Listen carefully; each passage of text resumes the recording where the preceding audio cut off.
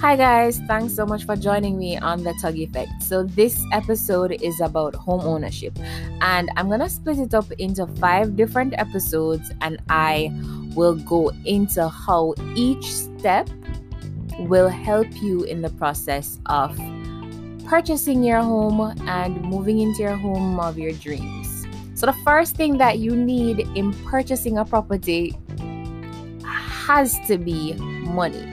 Just like you're going to a store, you need money. So when you think of a large investment as a house, you need to set aside funds, or what we use in real estate, we use the term deposit.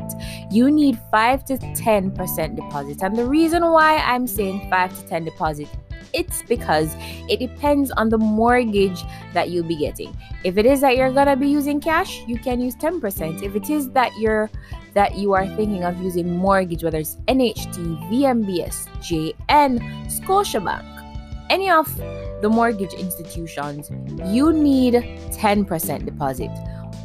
This 10% deposit is 10% of the purchase price of the property. So let's say you see a property for $5 million, you need 10% of $5 million, which is $500,000, and so on and so forth. So that is what you need to get started.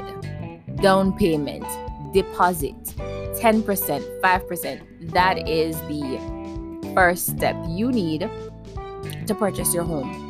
Whether you are going to save for it for a year or two, or you are going to put aside some money for the investment, or you're gonna borrow, you're gonna take out a loan and use that money for the 5 to 10 deposit, then that's great, as long as you have your down payment.